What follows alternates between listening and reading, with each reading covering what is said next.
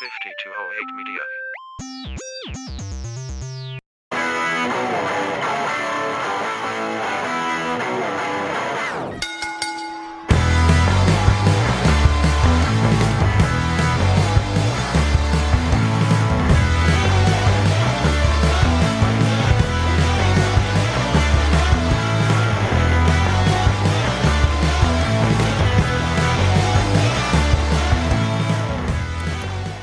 Welcome, brother.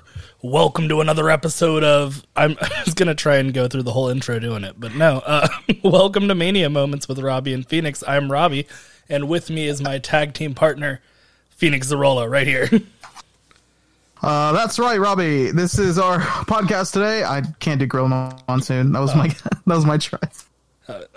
Your mean fiend Okerlund.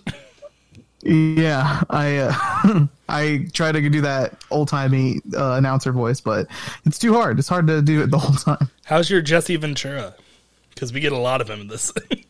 Yeah, we do have a lot of... I love me some Jesse Ventura, don't you? Yeah. Oh, yeah. I don't know. I can't, that one, his is tougher because it's more like slick and sly. It's like Hulk Hogan, but like if he was trying to like seduce you at a club. I don't know. Yeah. Like you just feel like you're getting like picked up when he's talking.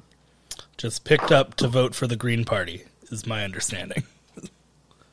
Jesse Ventura. Absolutely. Jesse Ventura, independent. Was he a mayor? What was he? Was he Congress? What all did he do? I'm pretty sure he was mayor. Was he not? I'm looking it up, but hey guys, welcome to the show. Yeah, welcome. This is our Green Party podcast where we talk about, of course, where we talk about the environment and stuff. He was the governor of Minnesota, and he was. I did not know. He was Reform Party. Wow, as governor, but that's cool. That means there's at least two. Or sorry, was he... Okay, in 2000, so his first term as mayor, he was part of the Reform Party. Then he was the Independence Party of Minnesota until he left office.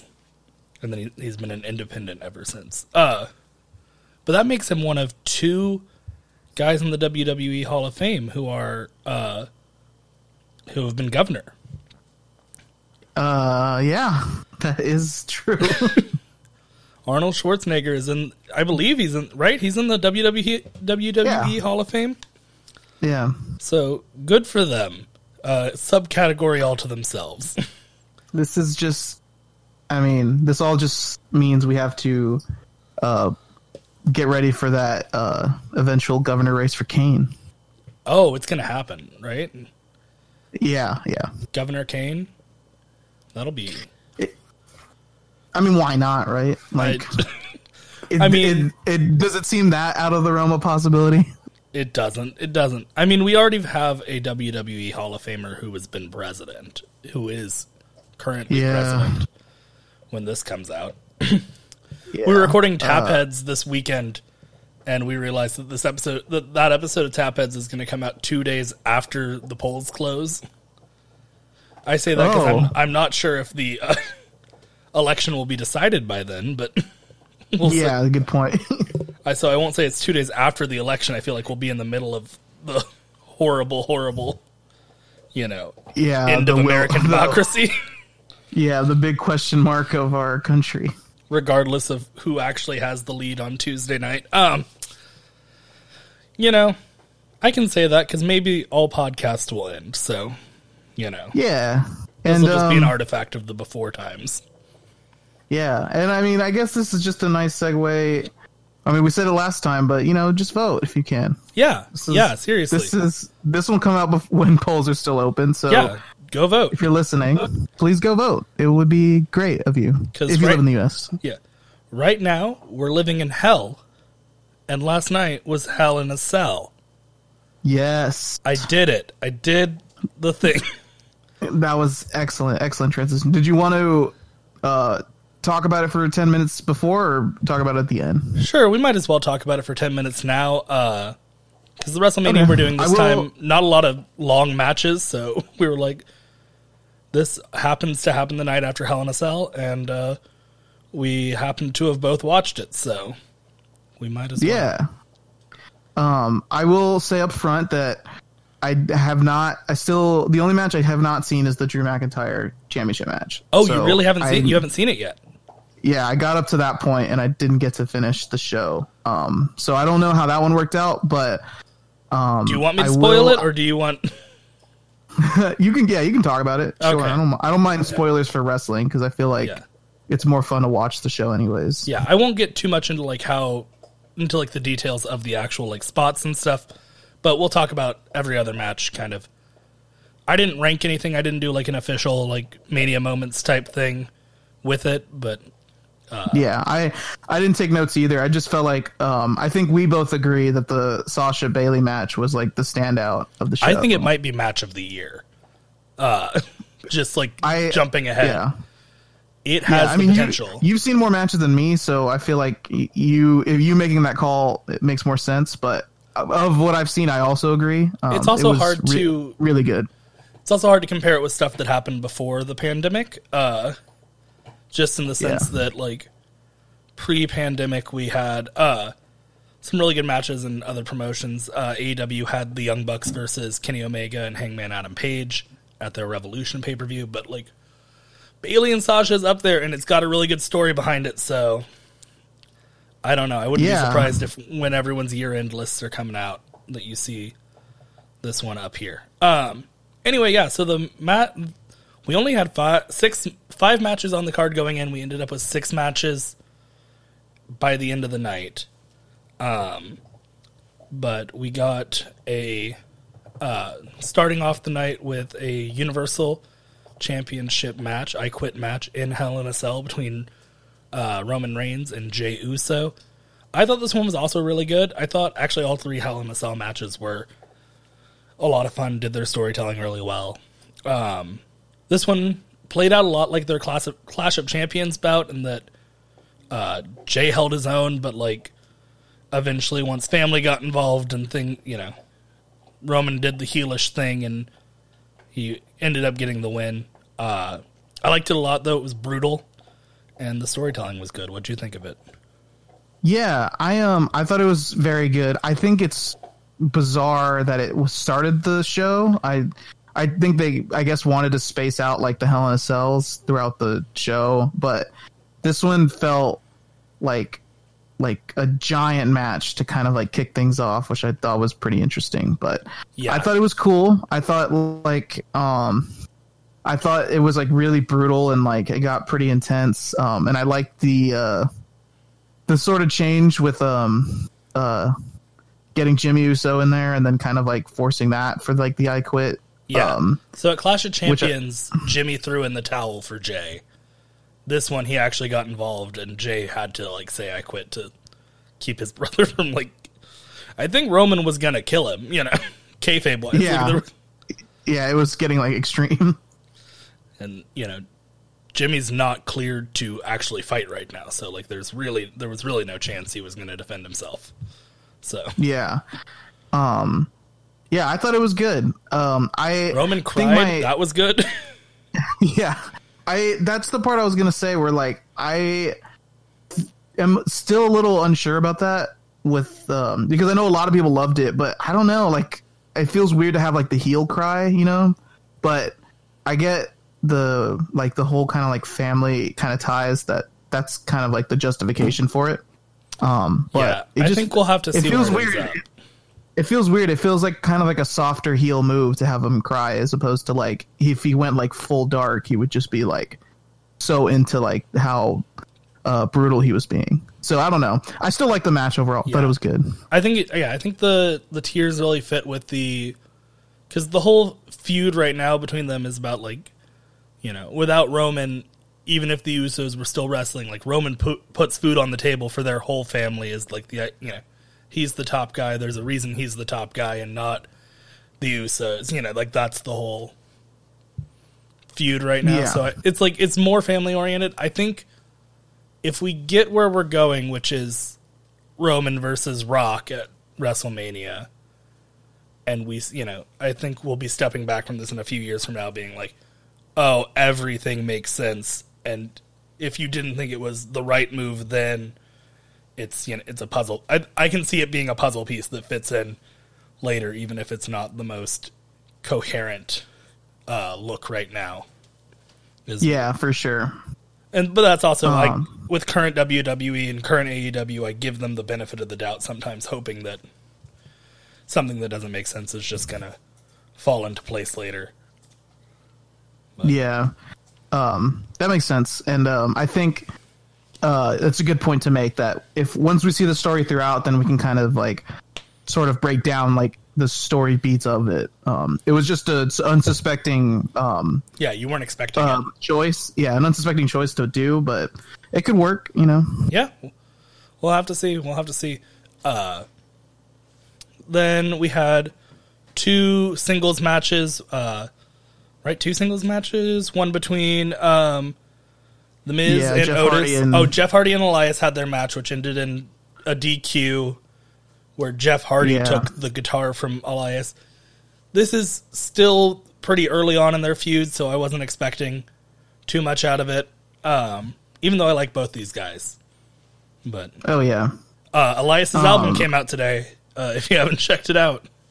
I have not. It actually came out. I sent it to our friend Brianna. I sent her the album, was like, here you go. Oh, nice. Shout out to Brianna. Yes. Then that one ended up, it was okay. The next one was The Miz versus Otis for the Money in the Bank contract. The only thing surprising here was how The Miz won. If that makes sense, was Tucker turning on Otis was the only thing that really surprised me here. Right, yeah.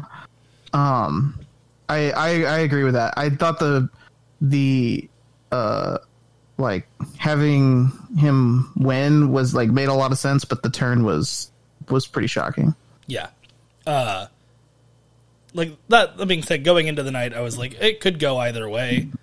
I picked Otis personally because it seemed like The Miz had the upper hand on SmackDown before at the Go Home show, so I just went with my gut there with whoever's standing tall at the Go Home show is going to be on their back at the pay-per-view, which is usually the safe bet, you know, but yeah, I think the reason why I because I thought The Miz was going to win this, and I think I more so was just kind of I don't know, like I get the sense of like they want to kind of still build Otis a little bit more. So I think kind of giving him this loss here, and then I don't know, they might do like this like rematch for him to get his contract back, or they might like spend more time this year like giving him like some more spots or something. It just kind of felt like like an upset was, or I don't know about an upset, but like that The Miz was gonna take the contract away. Yeah, I think it's interesting to me because I think they backed themselves into a corner and that they wanted to give the contract to Otis, but they kept Otis on SmackDown, and I guess that's probably because Fox wants to keep him on SmackDown. But there's no way Otis is cashing in on Roman Reigns. Like, there's just yeah, that's a good point too. But The Miz could cash in on the WWE champion, and that would be not the worst thing, you know. So yeah, it would you know make sense. Yeah, because Miz is now after the draft. Technically, he's on Raw, so he could cash in on. I suspect that Randy and Drew are going to start trading this title back and forth. So maybe Miz takes it. At some point between, like, whoever holds it. I'm going to guess Miz takes it at TLC this year. Triple threat at the Rumble. Put it on Randy so Edge can come back and they can have their final match at Mania. That's my... Interesting. It'd be interesting to do, what is it? It would be interesting to have a contract triple threat match or whatever. Oh yeah, I didn't even know. That happens, but it's pretty rare. Yeah. Then next we got the match of the night, in my opinion, which was Bayley versus Sasha Banks, and we have a new SmackDown Women's Champion. This match rocked. This match was so good, nonstop. You could tell that. I mean, these two women are obviously in sync. They put on great matches together, whether they're on the same side or going up against each other. But you could tell they essentially walked through the Hell in a Cell and were like, what can we do in here? And just used it like a playground. I mean... Yeah, it was so creative, the spots they did with, like, the... putting the kendo stick on, like, the cell and the steps and, like, kind of making it like a... like a barricade thing to, like, throw people into, and, like, bringing out the ladders and everything. I even love the kickoff when, like, when Bayley comes out of her chair and then Sasha gets it to, like, slide under the cell and out of the... Oh, yeah, the drop kick, just sending it out. Yeah, like, that was so cool. Like, it like, just started off great and then it, like, never stopped. I loved that. The Meteora using the table as, like, a ramp was great. And then... Yes. Everything else. Someone pointed out on Twitter that... So Bayley came out and she had spray painted 1-0 on her chair because this was her first Hell in a Cell match and she was going to come out 1-0. Yeah, I saw that. And then when Sasha used it to choke her out at the end, it's upside down so it says 0-1 as she's tapping. That's good. It was very good. It was. Oh, and like that was such a good like finish too. Like the crossing of the chair and then using the other leg to like kick it in every time was so cool. And then Sasha, it was Sasha not grabbing the belt immediately and just staring down Bayley, like, you know, just two people who know exactly what they're doing. I hope we see. I don't know where they go from here with it, which is my one issue is that Sasha got this win and she needs a long title run, so I don't want to see them trade it back and forth. But like, I want this program to continue too. So that's right. Yeah, I'm just happy Sasha won because like at this point she seems like the Hell in a Cell veteran in like the women's division. She's had like the most matches and like the most like A plus like really good matches between like the one she had with Becky and then the one she had with Charlotte. Oh, that match with Becky is so good from last year. Yeah, it's so good. So it's just cool seeing Sasha get it, and like, I mean, yeah, she deserves Sasha. Yeah, she deserves it for sure. And then we got a quick little promo and then fight between Bobby Lashley and Slapjack from Retribution. And I went and got pizza.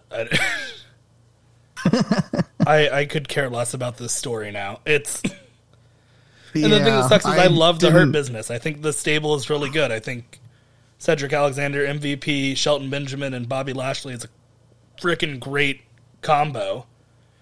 It sucks that they're being put with... Doesn't suck they're being put with Retribution. It sucks they're being put with Retribution when WWE has decided that they're just going to book that team week to week, you know? Yeah. There doesn't seem to be a long-term plan here, which is... Yeah. It was like, yeah, it was nice, but it didn't really, I don't know. It wasn't much of anything. And I don't know if that's a discredit to the story or if that's more like, I mean, you're coming off of like the Bayley Sasha match, which was great. And so this one, of course, needed to be a little bit like softer. Like, I don't know. It was fine. There was nothing too wrong with it, but there's just nothing kind of exciting about it either.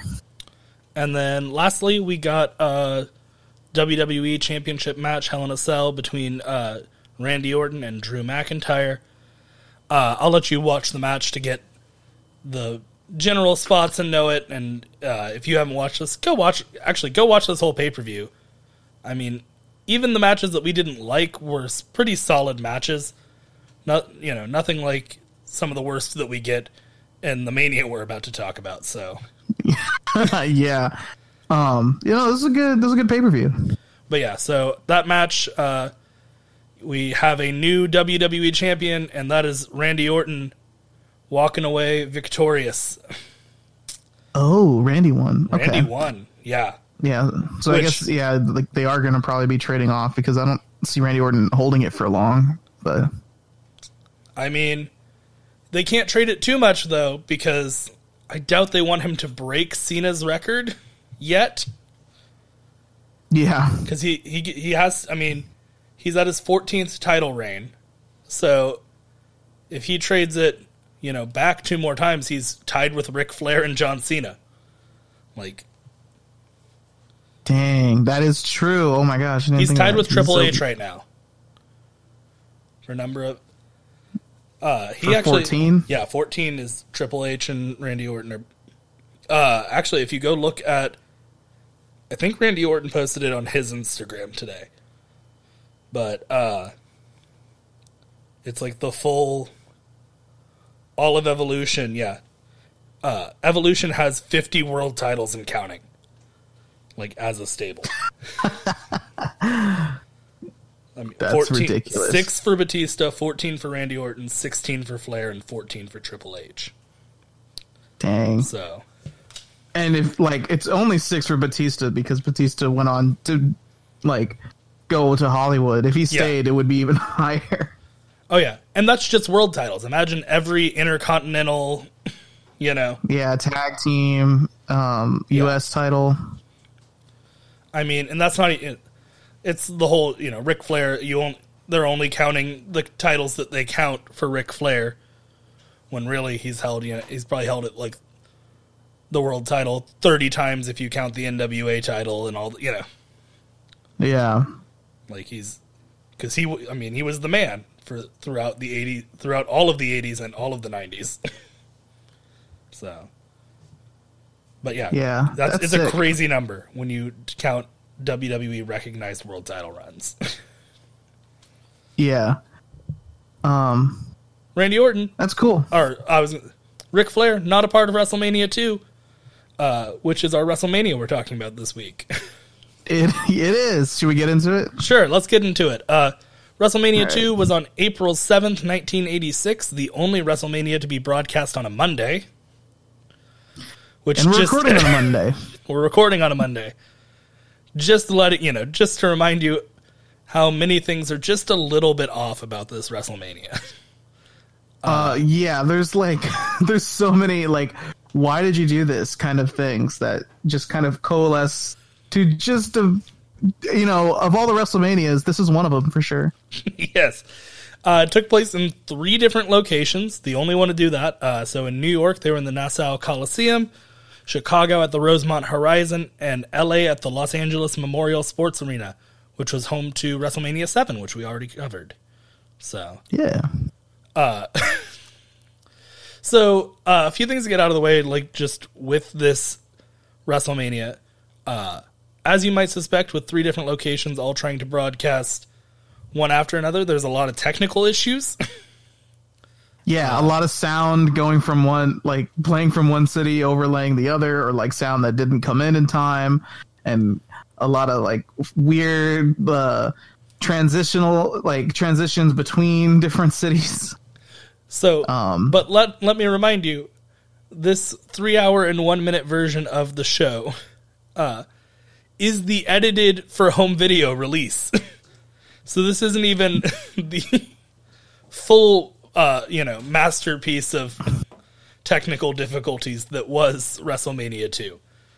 This is somebody cut it to the best possible version that they could get. So, and it's still wonky. It still doesn't work. It starts with a crazy SNL type sax intro. Which is, yes, I do. That was my first note. It was sexy sax. Oh, you called it sexy sax? I was sitting there ready for it's WrestleMania with Hulk Hogan, Macho Man Randy Savage, King Kong Bundy. But the Fabulous Moolah. Velvet McIntyre. Just the refrigerator. Yes. Several football players. Yeah. A lot of 80s celebrities in this. Yes. I think my favorite one was the Where's the Beef lady? Who was the timekeeper of one of the matches. Herb was also there. Herb, we're going to talk. Made an appearance. Do you know about Herb? I don't really know. It's very funny to me that Herb and Where's the Beef are there, because Herb was Burger King's answer to the Where's the Beef lady. Like, Herb was this guy. Oh, wow. He's supposed to be the only man who's never tried the Whopper, was his thing. So, as the only man who has never tried the Whopper, like, if you saw, I guess they would put people dressed up as Herb in, like, Burger King's or something, and if you found him, you'd get, like, a free Whopper or something, you know. Yeah. It was weird, and it didn't make sense, but he was there, and so was the Where's the Beef lady, which is incredible. Just a bunch of fast food minor celebrities. So we get Ray Charles singing America the Beautiful, which got my smiley face of the night. Yeah. Yeah, it was cool. No, I'm kidding. I have a favorite match. No, I know. I'm wondering if we have the same one, because there's a good chance. Considering both of our taste. Yeah, considering our taste, and also the not too many to pick from. Yes.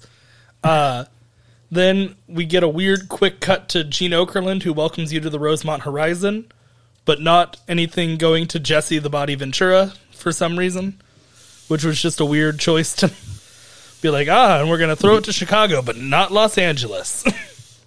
Yeah, it just, I assume they just weren't ready at the time because of time delays and stuff. I think they had to be ready, because the way it worked, if you were there in person, was you watched the matches that weren't in your city on the big screens, like, kind of like the way that they do it during, like, the NBA Finals, where, like, if your team's away, you can buy tickets and watch it in your home stadium or whatever.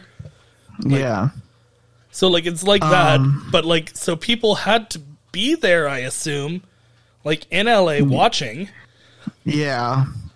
But I don't know why. Then were they, maybe the crew wasn't set up, or I don't know, maybe it was they were, and it just was cut out of this home video. Oh, there's a good chance. Yeah. Or Vince was just mad at Ventura that night. They famously didn't really get along, so. Yeah. Then we get a Roddy Piper promo for his boxing match against Mr. T, where Piper talks like an Andy Kaufman character and not like himself. Yeah, super He's very high-pitched. And I'm going to stop dating women. You're like, what? I'm going to quit wrestling. I was like, what? That's not your voice, Roddy Piper. I was like, what kind of coke did they put Roddy on? It was odd. It made me go watch, like, some Piper's Pit segments and, like, some Howard Stern interviews with him just to, like, see if I was misremembering what his voice sounded like. Yeah, it threw me off too, and but I just knew, like, I was just like, that's not his voice. Like, I was like, what is he doing? This is just, he's just doing something, and it probably was the drugs. I just thought he was being purposely weird, but it could just be just going off in a weird way. Mr. T gave him, like, the good coke for the first time. Yeah. So our first match in New York. So New York, we got our first 4 matches. You got the Magnificent Morocco with Mr. Fuji versus Mr. Wonderful Paul Orndorff.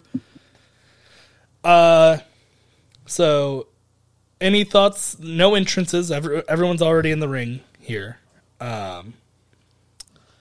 This match was bad. Yeah. I mean, it was very technical, but, like, there wasn't much going on. No. It also, like, weirdly at the beginning stayed on the corner camera for a very long time. Yeah. And it was very short. There was this kind of weird botch or just sloppy, like, clothesline out of the ring that like felt like forever. It felt like 10 seconds, and then it ended on a double count out. Yeah. Oh, and the ringside wasn't well lit, which was weird. Like they went into like the fog of war. Yeah, you could like not really see much. Yeah. I also have here for some reason Vince is a bad commentator, which is true, but I don't remember what specifically made me write that. Yeah, I don't know. Was it him not knowing a move? Because he does that a lot. Maybe. And then at the end, the crowd started chanting bullshit, which was very funny and true. And then Vince was clearly shaken on commentary that like people didn't like it.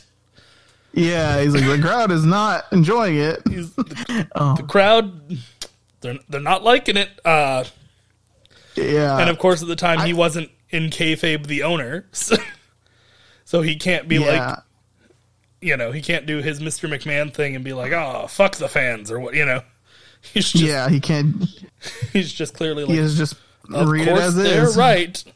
The fans don't care. They don't like it. Oh no. Yeah, this is a very, very quick thumbs down of the night from me because,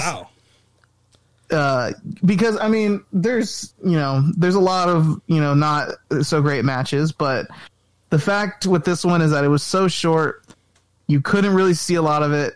There was like one obvious like ridiculous botch that was like really hard to miss, and then it ended on a double count out in a WrestleMania match. Like, yeah, it was dumb. That is absurdly dumb, and it's so bad that literally the crowd had to chant bullshit to start off the show.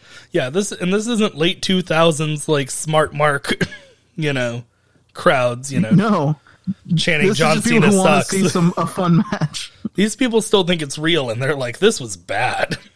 Yeah. Let's move on from bad match. Bad kickstart.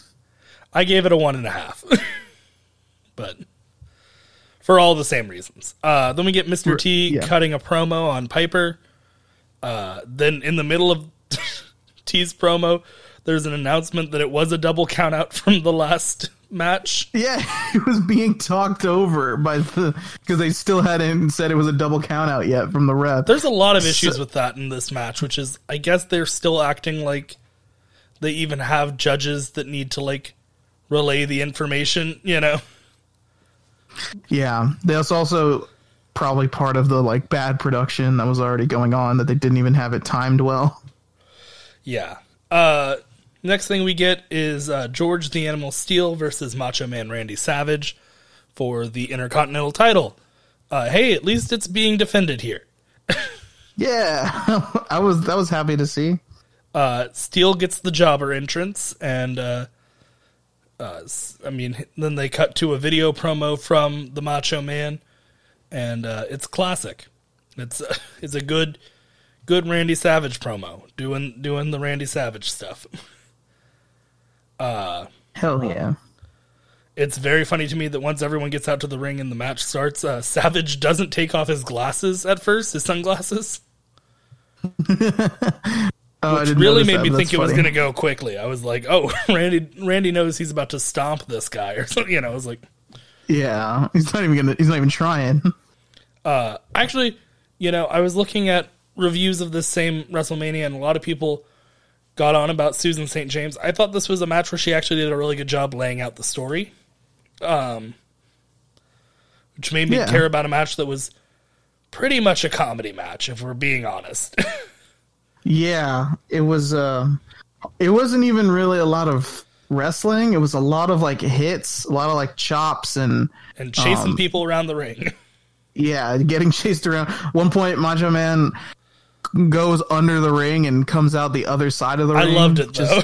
Just a surprise hit. Yeah, no, it was great. That was a very funny moment. I thought the story was being told pretty well. I have a question. Is hitting someone with flowers not a disqualification? I mean, it's not going to hurt somebody, but it is a foreign object.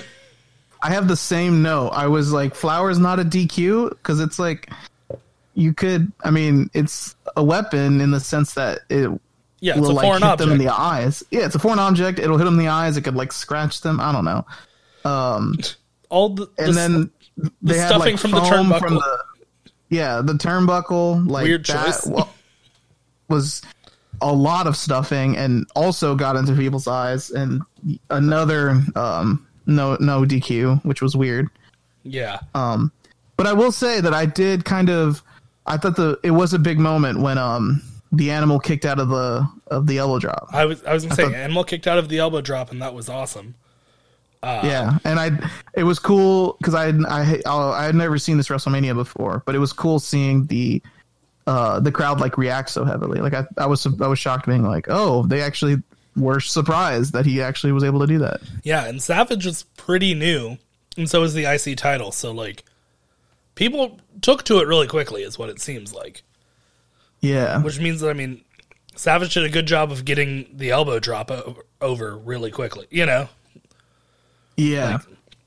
it takes a lot to get your finisher to be believable, so that when somebody does kick out of it, it's a big deal. Yeah. Yeah. So And then he gets the heel win with the legs on the ropes. Yeah, I mean, all around good storytelling. I gave this one a 2.25 just because there wasn't a ton of wrestling, but the story was really good. But I feel like I can't give it much more than that because there wasn't a ton of wrestling. Yeah, I was just kind of like, this match was like a little bit whack, but I'll take it because it was like you said, like it was nice story, and it had its like moments of like that were pretty fun and also pretty surprising, like the elbow drop kick out. So Yeah. I'll take it. We cut to Chicago, where there's an interview with Bill Fralick from the Atlanta Falcons and Big John Studd. In the middle of their interview, I can't tell you what happened because in the middle of it, the decision from the last match was announced. Again, what is going on? Yeah. Next match we get is George Wells versus Jake the Snake Roberts. You know me, I'm a Jake the Snake fan. So Yeah, and Jake the Snake was really new for this WrestleMania. Really, really new. He this was his first pay-per-view or something, or like It was he even like on a main event before this, or I mean, he had a undefeated streak that was, I mean, at least somewhat of a big deal. So we're still in that Yeah, era, that's but true. it's also, so he had been on enough that like his undefeated streak meant something, but also not that he was like super well known yet or super over. yeah, I mean, like even the announcers or stuff are like, oh, they say he has a snake in there, and you know, so it's like even bizarre and new to audiences that there's a wrestler who has a snake with him. Yeah, and it's you can see eventually you get to, oh, and we all know what he has in that bag. It's that damn snake Damien. You know, you're like, Yeah, when it eventually becomes old hat with him, it's like, but and there's a snake. yeah, we all know what's in there. No surprises here. So yeah, this match, it's pretty good. Wells goes after Jake pretty quickly. He actually looks pretty good in this match, has a good pace to it. There was actually one spot I thought that Wells hit a beautiful power slam on Jake that he was able to kick out of. But Yeah, I know what you're talking about. That was cool. That was a good move. I watched that and was like, oh, that was gorgeous. Like, and we don't get a lot of power slams anymore. So like, to see a really well executed one is, it's impressive. Yeah. I think it was just like crazy short to me. Yeah, that was my issue. Which is kind of a problem, or like kind of a thing that is like happens with a lot of like these older WrestleManias that we're noticing, and like just kind of the older style of like, oh, it's not a big deal if a match is like 5 minutes, or if like a match ends on a count out or whatever. Like it was just like par for the course. But this was something where I was like, this could have, I mean, like, granted there's like a million matches in this card, but like this could have been like a 10-minute, like, or maybe even a little bit longer kind of match where there's a lot of it, like more trade-offs and stuff to kind of show all these wrestler skills. And this match, I don't know, was it like 3 to 5 minutes or something like that? Yeah, it was pretty short.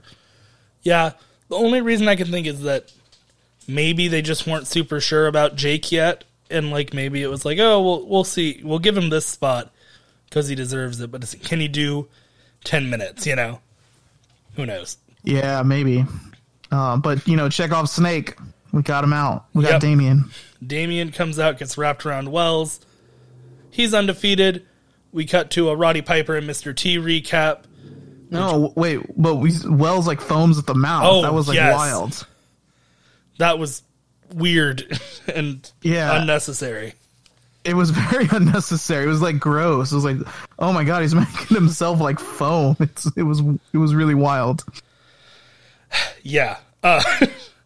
So then we get the Roddy Piper and Mr. T recap. We get a Hulk Hogan cut to LA. Hulk Hogan interviews with Jesse Ventura. And Hogan looks bloated as hell in this interview. Like, what was going on? Yeah. I have no idea. It was very, very, like, Hulkamania-esque, though. Like, I liked this interview was super, like, classic Hulk Hogan style. Yeah. But yeah, he looked, I don't know, you're right. He did look pretty bloated and like, pretty weird looking. Yeah. Then let's see, what do we get? Then we cut back to Rivers. We cut back to New York, and we introduce the New York celebrities for the boxing match for the main event in New York.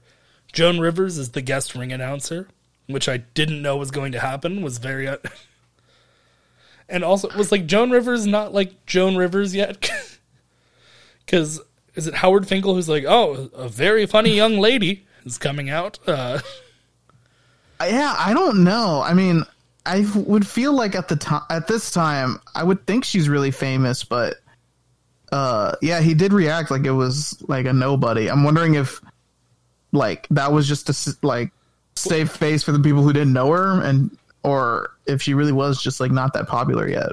But I was like, oh, nice, it's Joan Rivers. Hell yeah. Maybe she had just blown up or something, and her publicist like hadn't written like a new, you know, send this out to whoever comes, you know.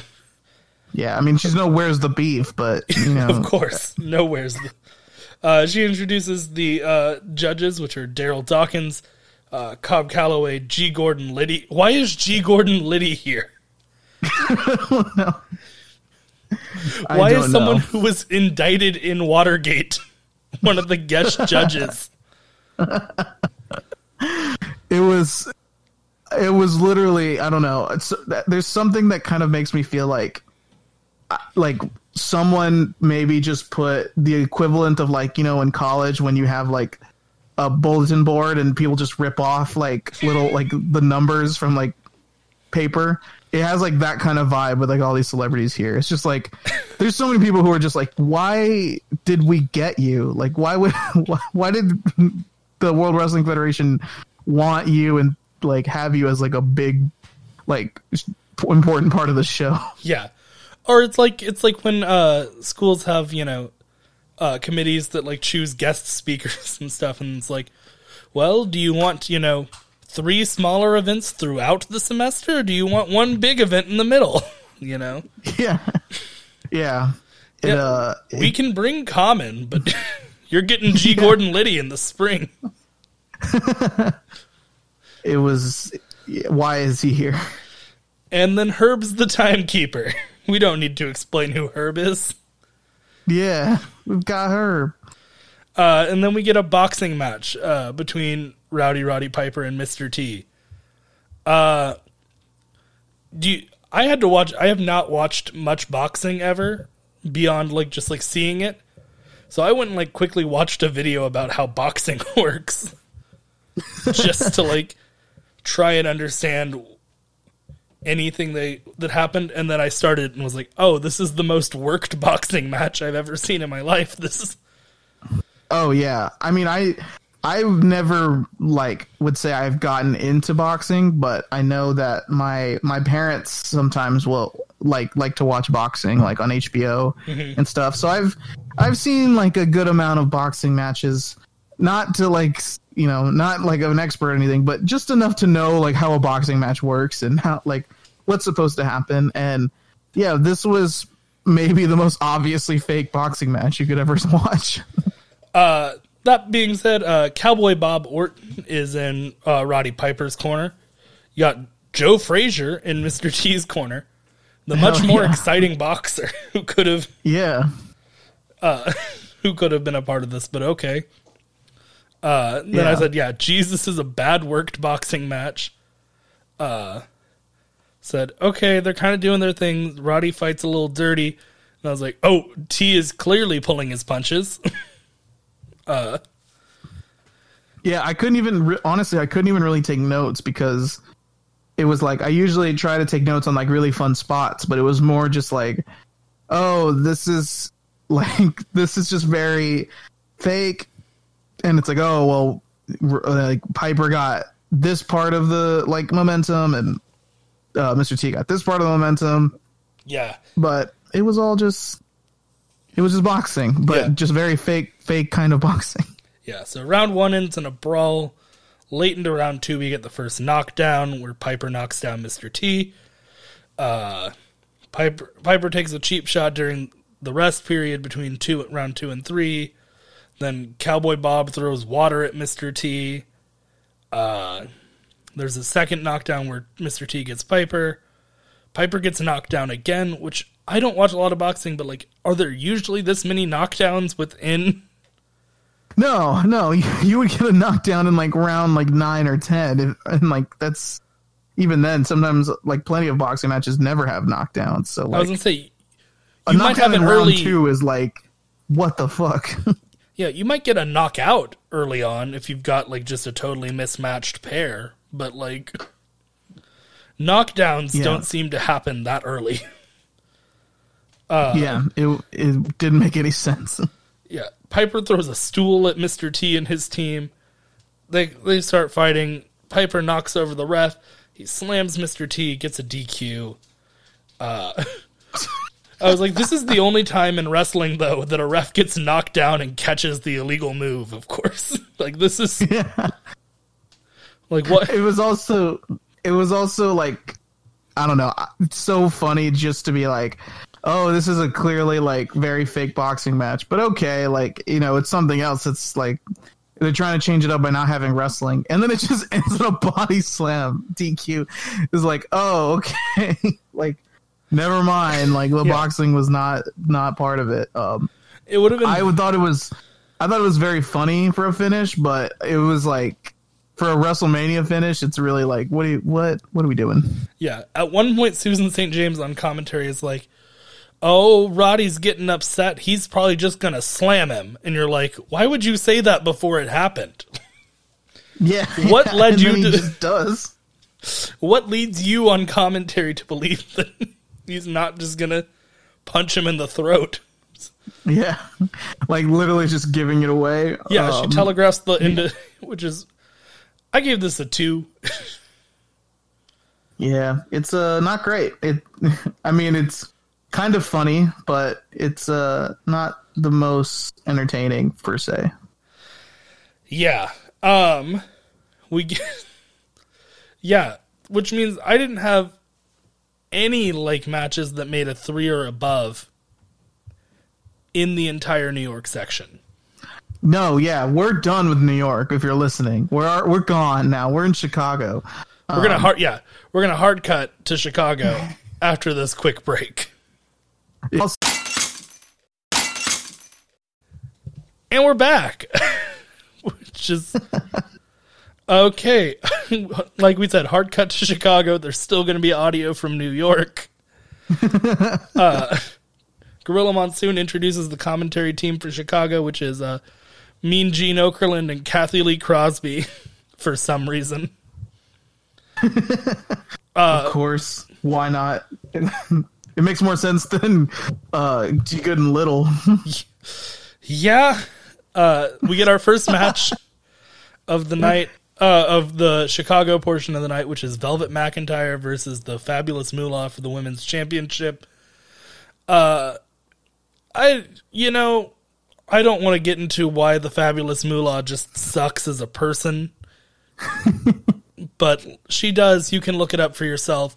Dark Side of the Ring does a very good job of explaining how she exploited the women that she trained and maybe pimped them out and withheld money from them. And practically she owned the women's title.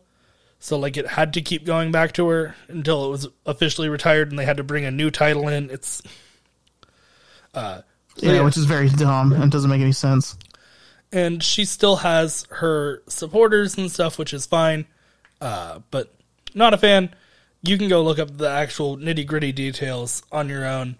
But yeah, I'm just gonna be honest here. Any match that the Fabulous Moolah is in kind of loses a little bit of a, like, not a full point, but like maybe like a quarter point, just because yeah, it's gross to watch her thinking about how she treated people, you know? Yeah. Same reason that, like, the Battle of the Billionaires is going to get a 0 out of 5, even though Stone Cold stuns everyone at the end, you know? Yeah. Because it's gross. It's gross and it didn't need to happen. Yeah, 100%. This match was, like, I literally wrote down... So, like, this is a little behind the scenes, but I write down, like, the match on my notes, and then I write notes underneath. Yeah. Just writing down who was fighting, I finished and the match was over. Yeah. It was so short. I didn't even get to finish writing, oh, it's the Fabulous Moolah versus Velvet McIntyre for the Women's Wrestling Championship. I, like, was writing that, and then the match ended. It was so ridiculously short. Yep. And it ended with the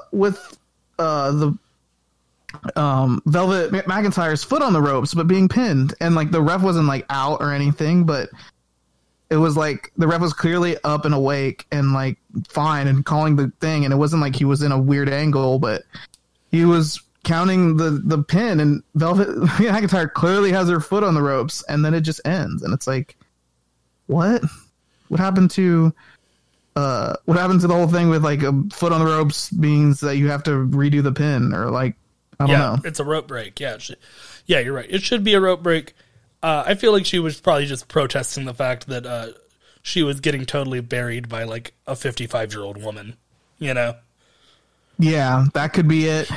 I was wanting to talk about it because I wasn't sure if they were trying to sell the idea that the ref didn't see it, or if it was literally like, this shouldn't have just happened, but maybe the other wrestler protested, or some kind of, like, botch or some kind of mistake or whatever, but it was weird. They definitely don't say anything about it, so. They do not. They very much ignore it. And I said it's like a 30-second match, so you'd think that they would have it, like, locked down, like, every single thing to a T, but this happened, so it wouldn't surprise me. Nope. I wrote, a squash match for the Fabulous Moolah at Mania is a choice. And then I wrote, bullshit, but it's still longer than Sheamus and Daniel Bryan, 0.5. Yeah. Also, the only reason... the finish sucks here, too. The finish sucks, because it's not even like anyone gets a finishing move off.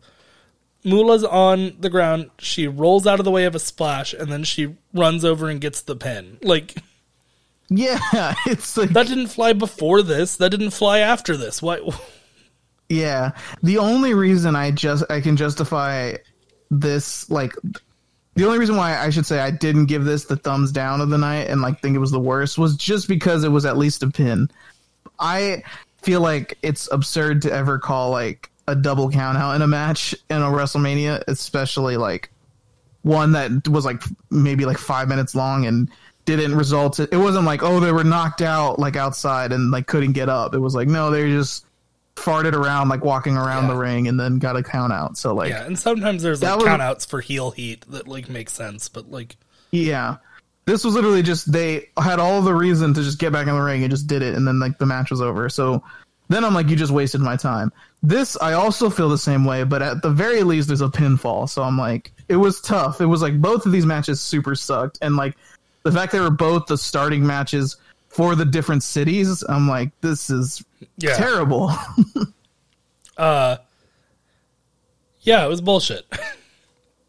It's my least favorite of the night. Bullshit. Yeah. It's my least favorite, and that's only because at least the first match in New York, the Magnificent Morocco, like at least other than the one botch, I at least enjoyed some of the wrestling. I didn't even have time to enjoy any of the wrestling in this. And it almost should be worse than Daniel Bryan versus Sheamus. Only because at least, Sheamus gets off his finisher here, in that one. So, yeah, that's true. Like, anyway, not much happens, and then we get Corporal Kirchner versus Nikolai Volkov in a flag match. Hell yeah. This is the kind of 80s WWE shit I love. Like, this is that classic Cold War 80s American Pride match that we all know and love. I really thought what was funny was Nikolai Volkov singing the Soviet anthem while he's just standing there, and I was like, that's excellent. That's just so funny. He's a fantastic heel. Super booing heavily, and he's just like, the ring announcer is like, Nikolai Volkov asks that you all stand up for the Soviet anthem, and then he's just singing it from the mic. Oh, it was funny. So good. Yeah, I said this got the crowd chanting USA, and the match hasn't even started yet. So then finally, Corporal Kirchner, who I've never seen in my life, comes out, but good for him, big pop. Yeah, I also am unfamiliar with this wrestler. I like the match starts, and then there's almost immediately biting. Yeah. And Kathy Lee Crosby is horrified that would ever happen in a sport. Yeah, oh my gosh. There's a huge pop when Kirchner gets his first couple of hits in,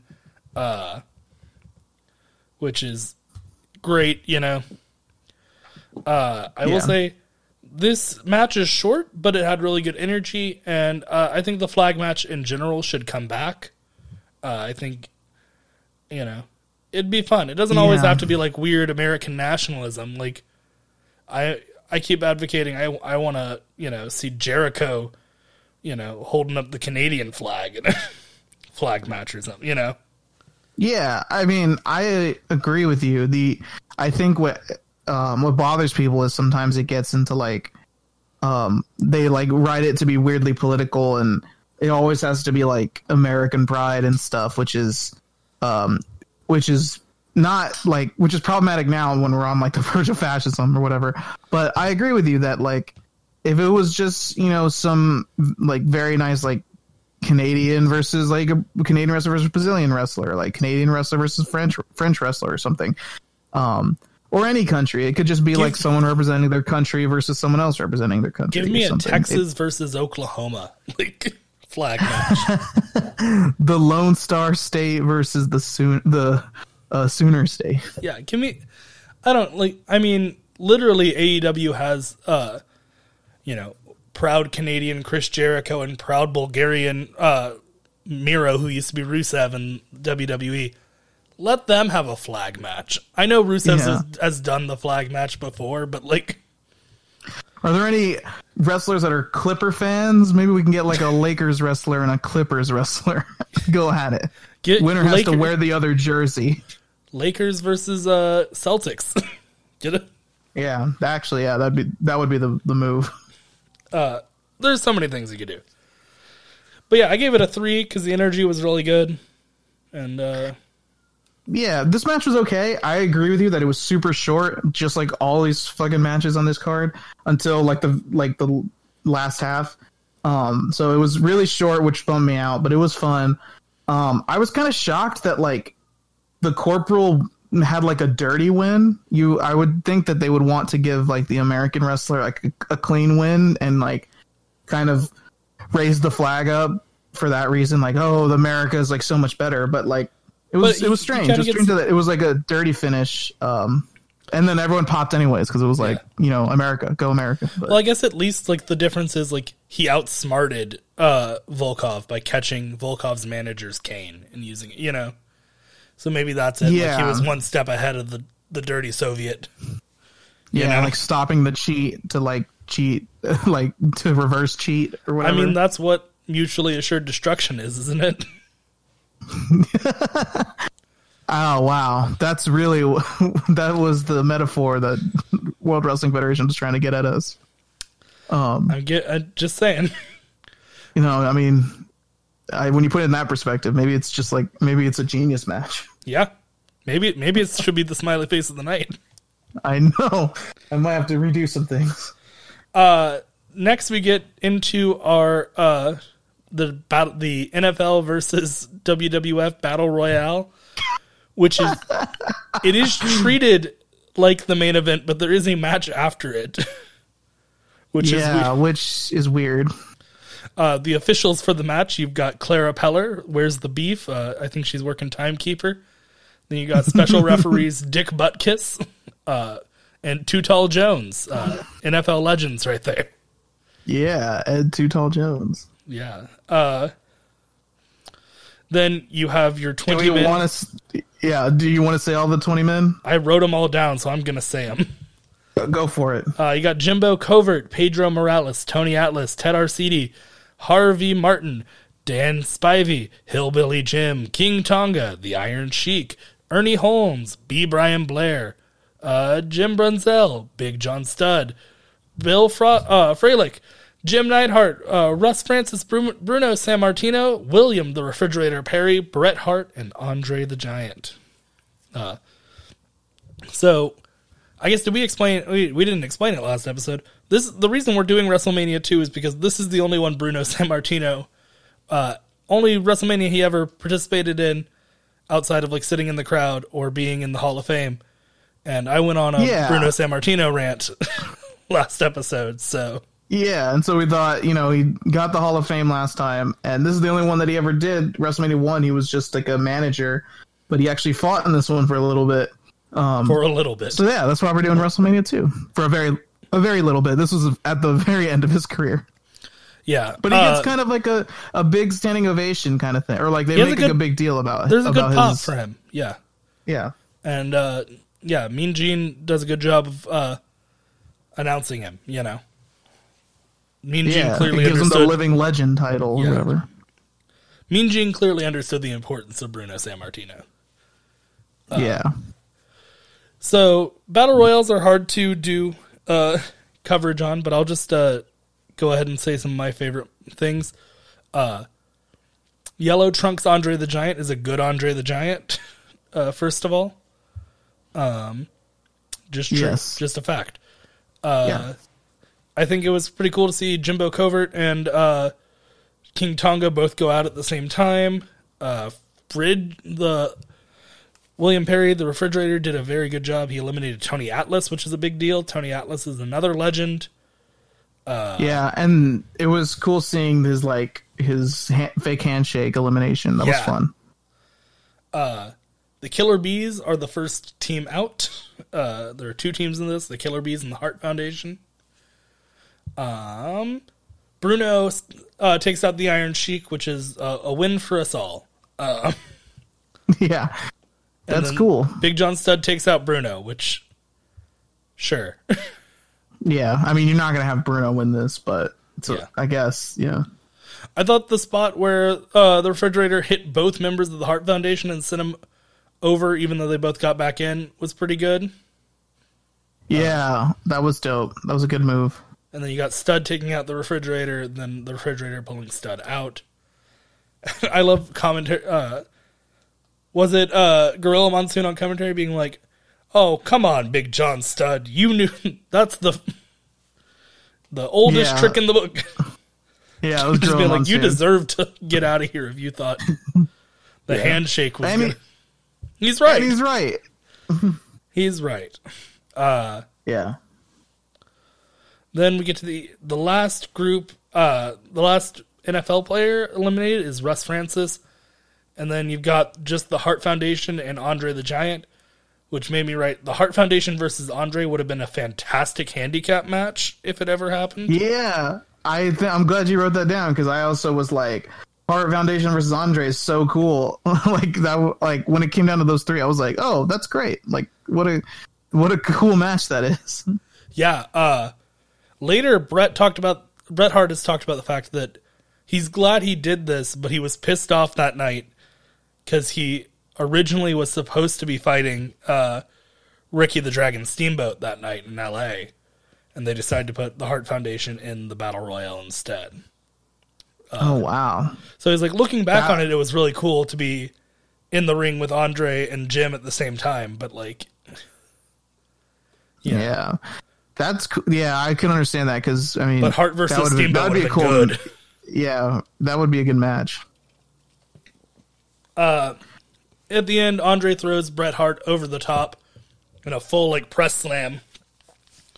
Yeah. I actually gave this a 4. I thought this was a lot of fun. It was dumb and it was the most fun I had up to that point. So yeah, I liked it.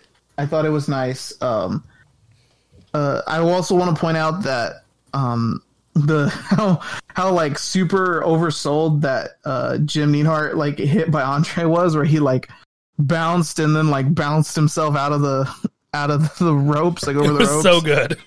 Yeah, it was so like, dumb. Oh my god. I was like, oh my god, dude. But yeah, I would say that not that I didn't like this, but I think it benefited in the back half of the Battle Royal. Yes, for sure.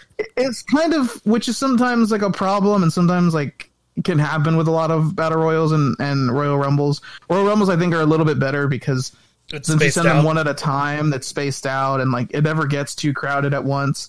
Battle Royals all start with everyone there, so it does get pretty messy and kind of over cluttered at times. But the back half was entertaining and it was fun and it had some good like elimination moments. So it was a plus. It was a good Battle Royal. Yeah. Then we cut back to New York for an interview with Roddy Piper for some reason. Where, I mean, Roddy's a good heel. He does a good job of, I guess, maybe throwing some closure on the feud because clearly it's not really going to go anywhere after this.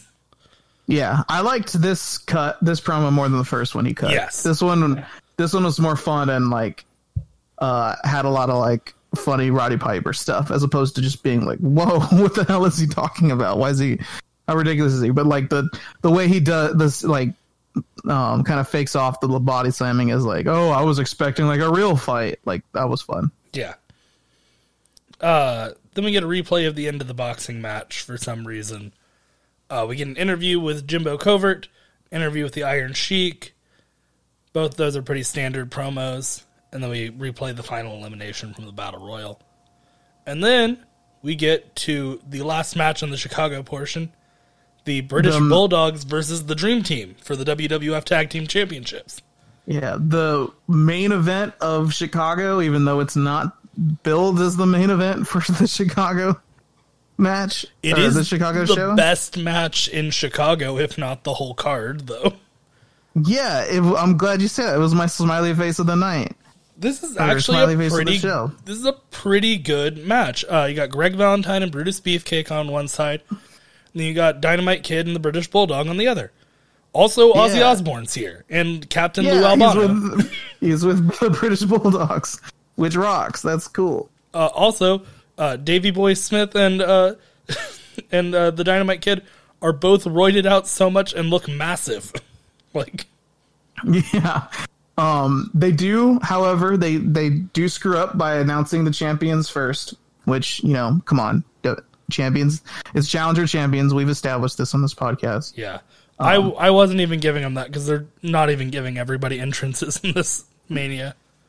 It was a whole mess. But they gave, didn't they give the Bulldogs an entrance? Like Bulldogs get an entrance. Yeah. Yeah. So I still was like, that's a no. That's a demerit. But but it seemed like for the most part, only the baby faces got entrances, or the big names. In the case of Savage, is really it. Yeah. Even though Savage was heel, but this was the first legitimately good match. Yes. I feel like this was very solid. The British Bulldogs were just so clean and like perfect in all of their moves that they did. I was kind of blown away by like how like well executed all of their moves were. It made it look like so fresh, which I was impressed by. Yeah. Dynamite Kid, kind of a scumbag in his real life, but good wrestler.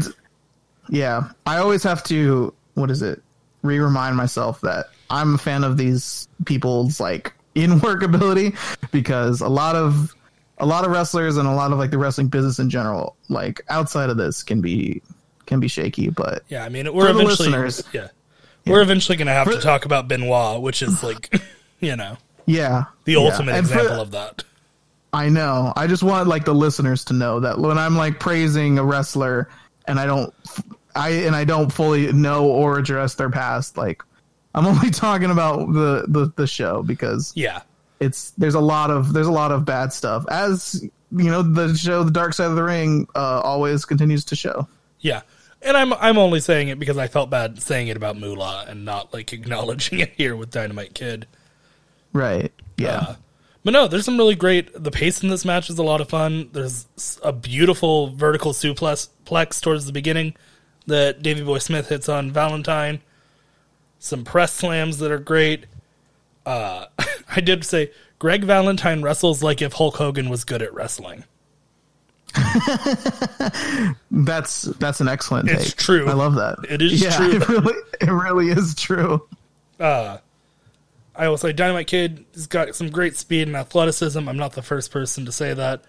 Hits some stuff. He hits a gorgeous sunset flip that like people are still doing sunset flips to this day, but like he hits it great. Like it's chef's like literally kiss, literally. I don't think they did a move that I wasn't like, that was clean. Like that worked. Like that completely worked. I love a good suplex pin where you like suplex and then keep the leg up and go in for a pin off the like in the continued motion. They hit one of those and it worked properly. Like very good. Very good stuff. But at one point Gorilla Monsoon said Ozzy Osbourne is shaking at ringside, and I said, well, yeah. Like that's just Ozzy. Yeah. The man is on so many drugs that he just kind of vibrates, dude. Yeah, even his interview after the match, you're like, oh, he's clearly on drugs. Yes. I will say I will give some credit to Valentine. He hit a really good pile driver, and I will say Valentine and Beefcake both hit some really pretty moves. They just aren't as pretty as the British Bulldogs are. Yeah, no, and like I think the Dream Team also did a lot of good selling on their moves too. Like that's one thing they bump really well. They sell really well. Yeah, that's one thing that I also wanted to mention was that while I felt like the Bulldogs did a lot of clean stuff, like also got to give credit to Dream Team for like selling those moves as well as properly as they did. It made all the wrestling look really solid and really cool. I will say my only disappointment in this match was I wanted to see Dynamite Kid get press slammed into Valentine for the cover, which is what I thought they were about to do. Yes, I was excited for that moment, and then it didn't happen. Yeah. And then I also said Valentine, he keeps getting into the cover and then, pulls the guy's arm up like he wants to inflict more damage, which is a good heel move, but he's also like not in the shape to do it in the match. Like it doesn't make sense at that point in the match because he is like coming out from behind there. Like it's not. Yeah, like he's getting beat up the most. Yeah. Which I agree with. It was like it didn't totally make sense, except that he is a heel and that's a heel thing to do. But you're right in the terms of like the momentum and of the way the match was going. It's like we were decently losing there for a bit. So I don't know if you can kind of pull this like I'm cocky, I can totally win this like move like that. But But I did like the finish when he does good. that, and then he gets thrown into the turnbuckle and runs into was it Dynamite Kid on the turnbuckle? No, he gets thrown. He gets thrown in the Dynamite Kid, but Davey Boy Smith gets the cover. Yeah, and Davey Boy Smith gets the cover because he runs into him, hits his foot, and then like walks back stunned, and then he gets Davey Boy like pins him. Yep. I thought it was cool. It was a solid finish. And then the British Bulldog and Dynamite Kid seem legit hurt out on the side while I guess Mean Gene interviews Lou Albano, Ozzy Osbourne, and Kathy Lee before interviewing the new champs, and it seems like Dynamite Kid can't even speak, which made me very worried for him. Yeah. He seemed maybe legit hurt. Yeah, I also was kind of nervous because they definitely did seem like real life like hurt, which maybe from the falling off the turnbuckle, you think? Maybe. Or do you think it happened like in the match and they were just like professionals and powered through it? I don't know. I can't be sure, but lots of possibilities there. Yeah. Then they interview Ozzy and he's like, British Bulldogs forever! I'll be back with the British Bulldogs. He was never back with the British Bulldogs. Nope. And then Davey Boy Smith's like, we're staying in America! Which was weird. I guess. I mean, sure. I'm sure. Then we cut back to Vince and Susan in New York. And it seems like Susan St. James did a huge line of coke before this segment and has no idea where she is. Because she's just delirious and just agreeing with Vince on everything. You're like... So, maybe it was just a long day. I don't want to accuse her of doing cocaine. Yeah. But also it's the 80s. Yeah, there's also no legitimate reason to go back to them except for the fact that it's Vince McMahon. And because at this point we just go into LA and it's like... I guess they have to turn to Vince to then have Vince turn to LA. There's a hard cut to LA, which when I looked it up, there was some technical difficulties. So that's why it's such a hard cut to LA. That makes a lot of sense because it looked bad. We get the LA commentary team, Jesse the Body Ventura, Lord Alfred Hayes, and Elvira, of course. Who else would you expect? It was like comedic at that point of like, oh my god, why are all these weird celebrities that just seem super 80s like showing up, and then Elvira showed up and I was like, of course. It was like a BBC special or something that was just called The Night of Too Many Stars, and that's what this is. Yeah.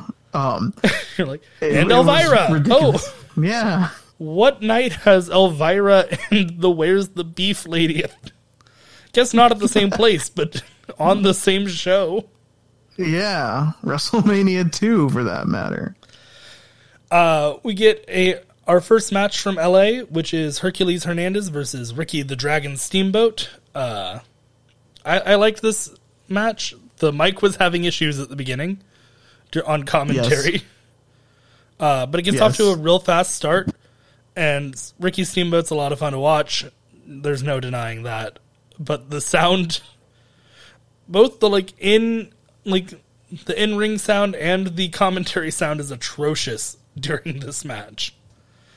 Which sucks. It really was. Yeah, it was really bizarre to hear everything. I also liked this match. Hearing the news about that it could have been Ricky and Bret Hart makes me sad, though, because I think their styles are a lot similar, whereas this one definitely had a kind of like differing of styles but that's maybe the charm of this match. Whereas like I thought Hercules was more brawling and a lot more like physical, and Ricky was the more agile, like technical, high flying wrestler for sure. But that still made it fun. It was again a little bit short, but it was definitely a better starting match than the other starting matches by a mile. Yes. I have here Hercules Hernandez looks like TJ Miller on a ton of steroids. I agree with that. There's some questionable camera choices in this match, which is just that like we missed some like slams and big spots because the ref is just standing directly in front of the camera. Yeah. Steamboat hit some beautiful chops. I just got a chop that like actually like thunders like out into an arena is a hard thing to actually do. So good on him. I also enjoyed his splash finish. His splash finish was great. Yeah. The splash finish, yeah, really good. And then, yeah, so Steamboat hits a crossbody splash for the pin. Gives one a 3.5. The technical issues kind of took away from it. We get a quick, weird little cut to the logo, and then a very clear jump in time. Which, if I recall from my research, there was a promo that they tried to cut, that the mics didn't work, and so I think they do it again later. I think it's the interview with Hulk Hogan and Lord Alfred Hayes. At the doctor? No, the one where he's before the doctor. It's the one they cut. They end up cutting it after the next match, but before the Funk Brothers and Junkyard Dog. Oh, yeah. Okay. It's the one where he just is like, Hulkamania will live forever, brother. Yeah. Brother. Yeah. Nice. Then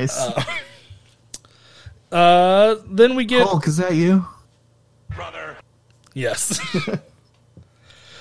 Then we get, for some reason, adorable Adrian Adonis versus Uncle Elmer this late into the card. Why is this match happening here? I don't know. The fact that this came after Ricky Steamboat versus Hercules and if you want to count the 20-man battle royal and the British Bulldog match, like, this is such a throwaway match. So this match happens. It's a thing. Did the bell ever ring to start the match? I didn't hear it.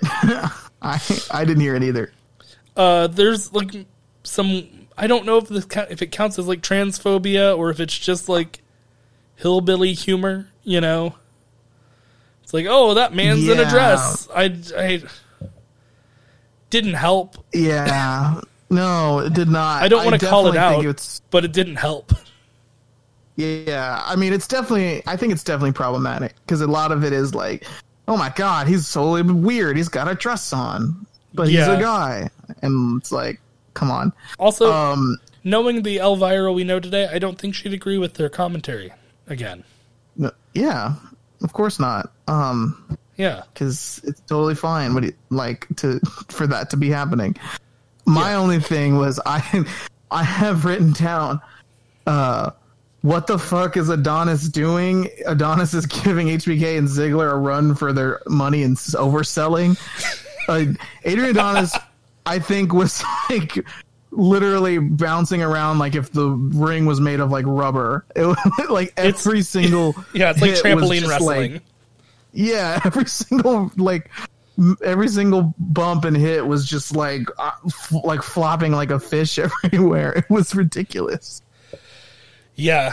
I wrote, what a weird match. So much seeing how much Adonis was just like, oh my gosh, I'm on one side of the ring and I'm just going to bounce my way across the other side of the ring and over the ropes.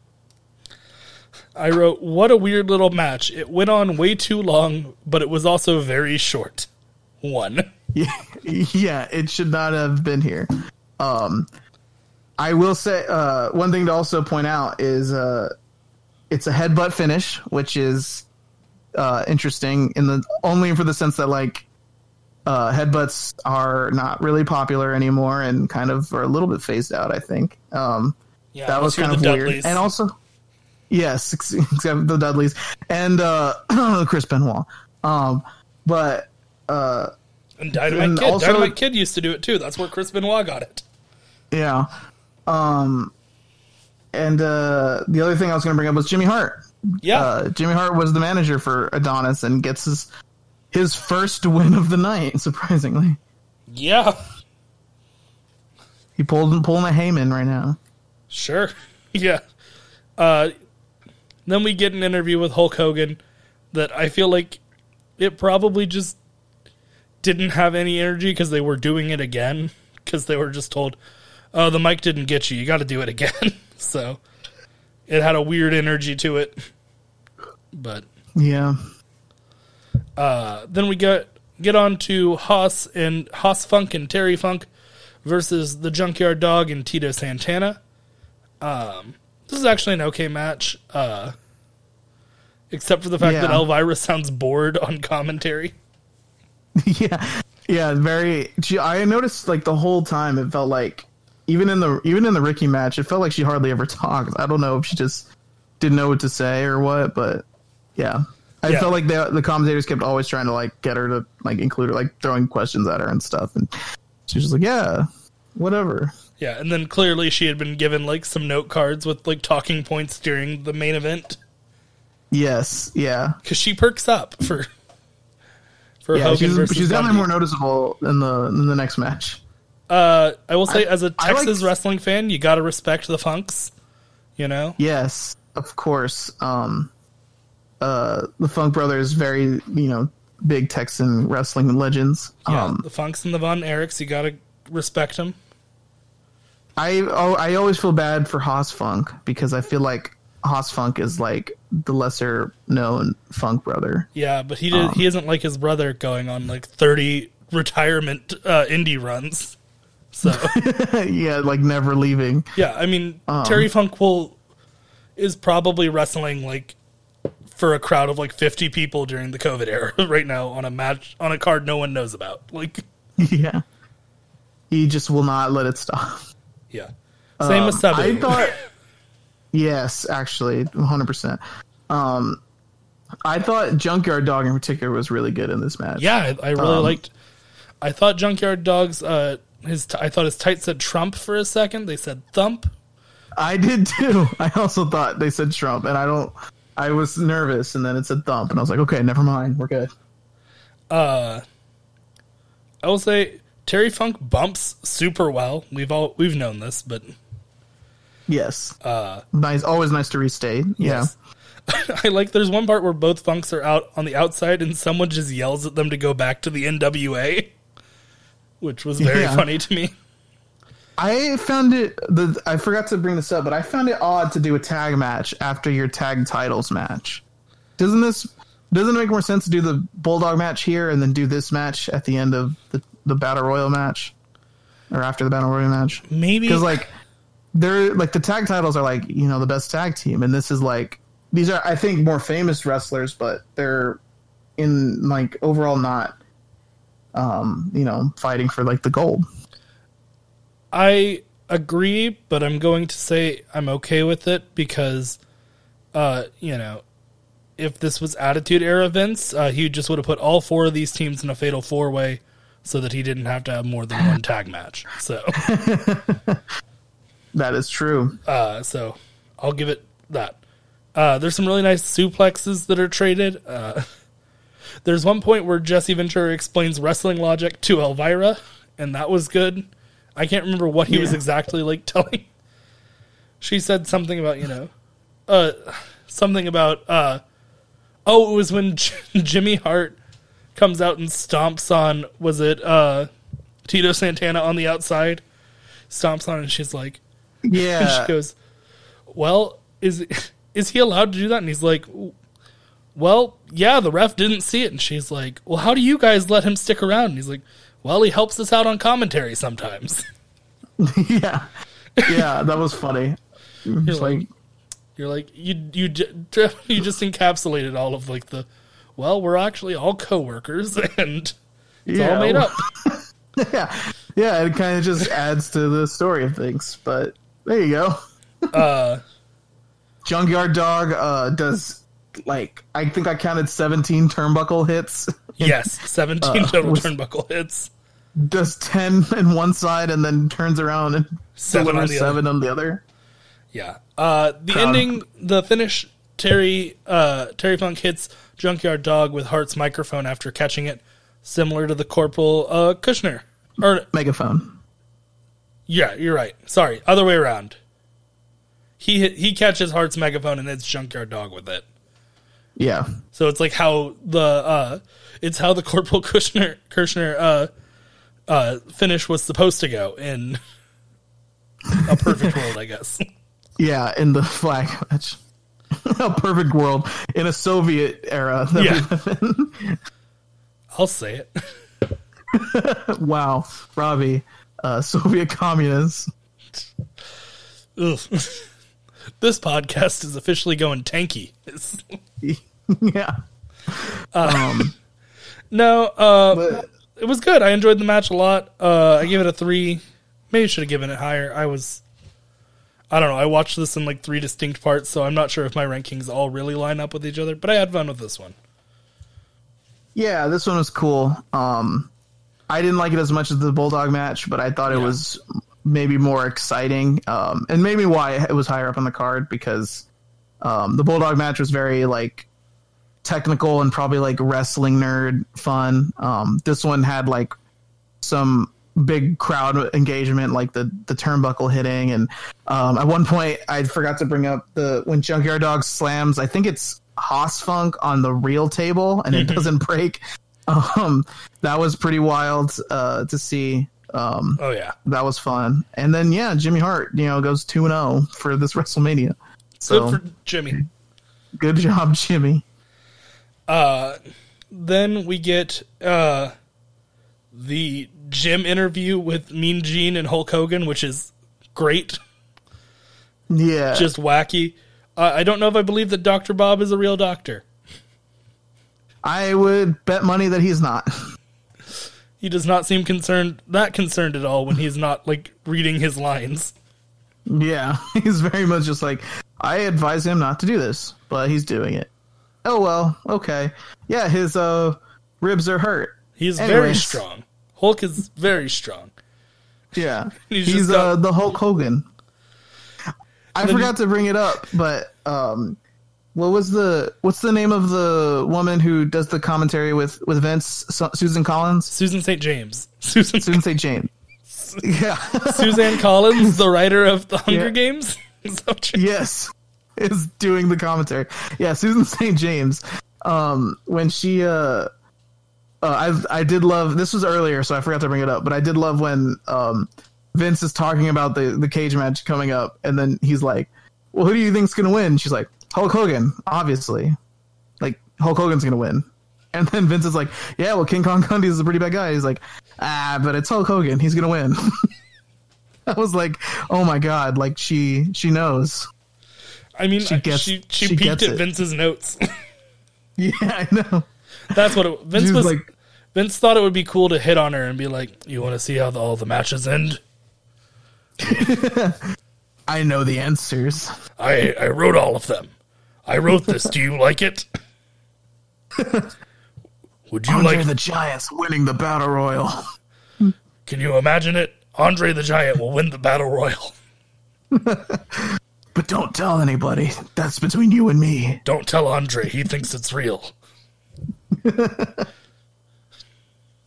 back to the after the video package. We start our main event. The guest ring announcer is Tommy Lazzardo, the manager at the time of the Dodgers. Timekeeper, TV actor Ricky Schroeder. We got Robert Conrad as the guest referee. Sure. The star power really kind of died once they paid for Elvira in LA. Yeah. It's also, I guess it's strange to even call this a special guest referee match, because I guess it is, but is it? Yeah, they also decide that this cage match won't have a ref in the cage. Yeah, which is like, okay. I don't, with the rules, like They said you could win by pinfall or submission, so I don't know why there wasn't a ref in there. Yeah, I mean, most cage matches, it's like you can leave the cage or you can just win normally. But I guess they just really were like, no, only someone's just going to leave and that's it. Because, if someone even tried to pin, what would happen? Maybe it's that Robert Conrad knew the ending and just didn't get in, just walked out. Yeah, he was like, I don't need to be there. I don't know. It was weird. Also, we watched them build the cage or bring in the pieces of the cage, which was weird. Yeah, it wasn't like raised up. They like brought out the blue bars and hooked it up. Hogan comes out and he rattles the cage, which is like, you're like, oh, this doesn't look stable or safe. No, the blue bars, like specifically, look very painful. Or they look like plastic. It depends on how the light hits them. Well, I thought they looked very painful, and then when they threw one into the bars and it like bent a lot, I was like, "Oh wait, maybe not. Maybe it's not as painful as they look."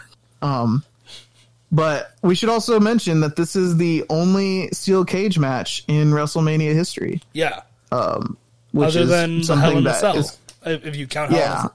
There's variations on cage matches, but this is the only straight up steel cage match. Yeah. Hell in a Cell, there's been a few, but this is the only one that's just a flat out steel cage, which is kind of surprising. We talked about it before that, steel cages are more of a like Raw SmackDown kind of deal, so it makes a little bit more sense, but it's still interesting that this is the only one. Yeah. I will say, how popular of a match gimmick it is. Yeah, I will say there's a good reason, and I think that is that a steel cage feels like a really good main event for your weekly show. But if it's on your weekly show as like your kind of like big match for there, it doesn't feel as big at WrestleMania. And this match doesn't feel like a WrestleMania main event, other than the fact that Hulk Hogan's in it. Yeah, no, it doesn't. I think they even made it a steel cage to kind of make it seem more bigger than it was, but it still didn't. It still feels very like very low and very not important. Yeah. It's not a particularly tall cage too. Both these guys are over or almost 7 feet. If not, King Kong Bundy might be 7 feet. But this, which both of them in there, it's a 10-foot cage. You're like, this isn't very tall. Looked tiny. Yeah. So it's good, I guess. A lot of chops, Irish whips, people getting old school heat. King Kong Bundy got busted open at one point. Yes, I do have a thing here. Nuts. Bobby Heenan was not very slick with hiding the blade job for Bundy. No, he clearly walks up and like blades Bundy for him, and then like, and then steps back. Yeah, Bobby Heenan apparently was really hurt for this. Oh, really? Yeah, I didn't look up much about this show, but I read something that was like he was in the hospital the night before, but like Vince told him he would be fired if he didn't show up to WrestleMania, so he like forced himself like. Yeah, no wonder he was moving slow. Yeah, to be ready to go to this, because if he didn't, he would have been out of a job. So that sucks, but heavy quotes, independent contractor. Yes. Independent contractor. Biggest thing, Bundy kicks out of a leg drop, then Hogan. Or no, does he cover after the leg drop, or does he just go to climb out? He goes to climb out. Gotcha. Because there's no referee inside. Yeah. Oh, yep. Biggest spot there is Hogan kicking Bundy off the cage. He climbs out. He beats him by a second, feet hitting the ground. Then it's over, and it just kind of... Then Hogan just beats up Bobby Heenan in the cage, which now knowing that he was sick makes me feel very bad for Bobby Heenan. I know. I was like, oh man, then he just kind of like gets his ass kicked while he's already like recovering from a hospital visit. Yeah. And Vince didn't just like, I can get, hey, pull it together, come to the show. We're not going to make you do the big, all the bumps where you're supposed to get beat up by Hogan. You just got to show up and walk him out to the ring, Yeah. I don't agree with it, but it's like not the worst thing to ask someone to do, But, right. But it's at least like you just have to stand for a bit. Yeah. But no, he gets his ass kicked, which I don't think is very nice at all. In fact, And then the night ends with a mic malfunction, which perfectly sums up how this WrestleMania went. I know, it's just a mic malfunction and a hard cut to off. The kind of ending where the video stops and you're like, did my Wi-Fi cut out? And you're like, nope, it's just over. Cool. Yeah, so overall, my favorite match of the night was the British Bulldogs versus the Dream Team.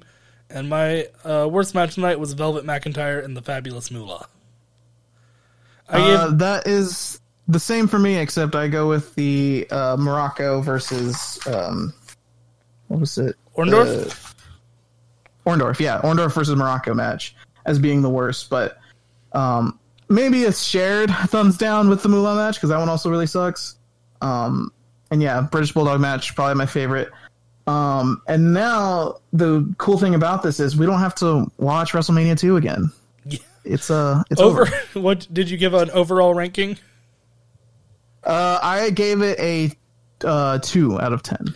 I gave it a 3 out of 10. Yeah. So. Yeah. So very close. I liked the Battle Royal and Ricky Steamboat and the British Bulldogs enough that I. Yeah, I thought the Bulldogs match super brought up really saved it enough to be to give it some points. The Battle Royal had had a fun back half, and then Steamboat's great. And then the Junkyard Dog and Funk Brothers match was fun too. Yeah. But I think the only one that I loved entirely was the Bulldogs match. The others I had fun moments in, but I didn't fully like the entirety of. So, it had to be like that. So we'll split the difference and call it a 2.5 out of 10. Yeah, I'll take that. And that's the bottom line, because Stone Cold said so. What? Yeah. This is hell yeah. Yeah, Phoenix, why don't you tell everybody where they can find you? Yes, you can find me at BombAssPhoenix on Twitter. I hope to tweet things you like. And you can find me at BAPhoenix on TikTok, because I will do one in the future. Yeah, you can find me on Twitter and TikTok at Robbie D. Shazer. I'll throw my TikTok in there. I write opinion pieces about NXT and AEW for WrestlingNewsWorld.com. Go check those out. I tweet about those a lot too. Other than that, you can follow the show itself on Twitter at Mania Moments Pod, and make sure you follow us. We're tweeting about stuff. Follow our other shows, Film Fracas and Tapheads. They're a lot of fun too. But thank you guys for listening, and we will see you guys next time with another WrestleMania review. Yeah, I'm climbing out of the cage now. Bye.